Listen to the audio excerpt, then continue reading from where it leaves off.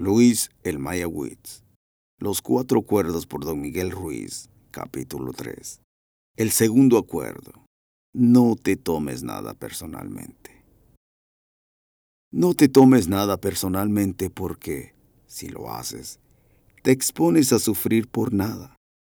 Los seres humanos somos adictos al sufrimiento en diferentes niveles y distintos grados. Nos apoyamos los unos a los otros para mantener esta adicción. Hemos acordado ayudarnos mutuamente a sufrir.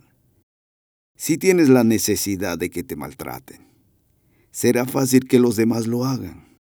Del mismo modo, si estás con personas que necesitan sufrir, algo en ti hará que las maltrates. Es como si llevases un cartel en la espalda que dijera: patéame, por favor. Piden una justificación para su sufrimiento. Su adicción al sufrimiento no es más que un acuerdo que refuerzan a diario. Vayas donde vayas, encontrarás a gente que te mentirá. Pero a medida que tu conciencia se expanda, descubrirás que tú también te mientes a ti mismo.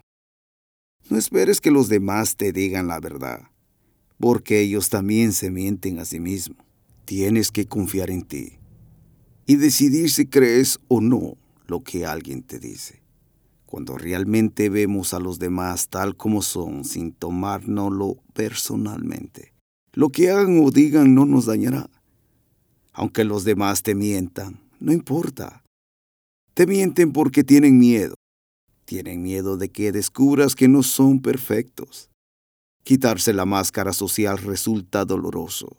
Si los demás dicen una cosa, pero hacen otra, y tú no prestas atención a sus actos, te mientes a ti mismo.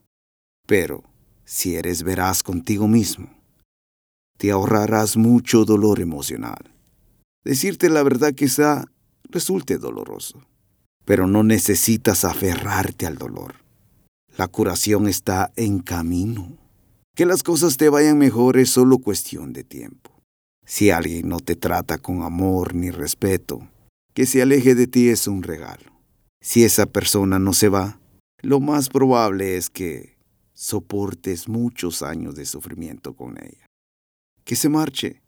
Quizá resulte doloroso durante un tiempo, pero finalmente tu corazón sanará. Entonces, elegirás lo que de verdad quieres. Descubrirás que, para elegir correctamente, más que confiar en los demás, es necesario que confíes en ti mismo. Cuando no tomarte nada personalmente se convierta en un hábito firme y sólido, te evitarás muchos disgustos en la vida. Tu rabia, tus celos y tu envidia desaparecerán.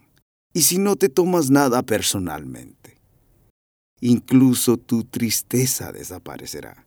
Si conviertes el segundo acuerdo en un hábito, descubrirás que nada podrá devolverte al infierno. Una gran cantidad de libertad surge cuando no nos tomamos nada personalmente. Serás inmune a los magos negros y ningún hechizo te afectará. Por muy fuerte que sea, el mundo entero puede contar chismes sobre ti. Pero si no te lo tomas personalmente, serás inmune a ellos.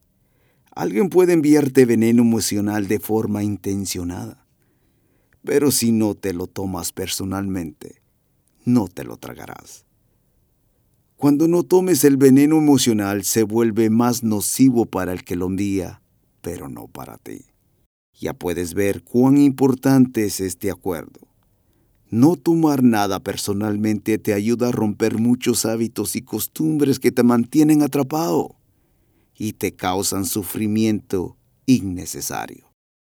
Bastará con practicar el segundo acuerdo para que empieces a romper docenas de pequeños acuerdos que te hacen sufrir. Y si practicas además el primer acuerdo, sé impecable con tus palabras, romperás el 75% de estos pequeños acuerdos que te mantienen atrapado. Escribe este acuerdo en un papel y engánchalo en la nevera para recordarlo en todo momento. No te tomes nada personalmente.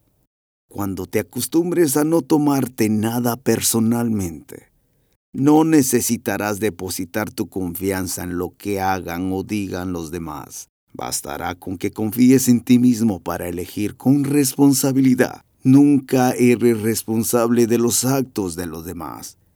Solo eres responsable de ti mismo.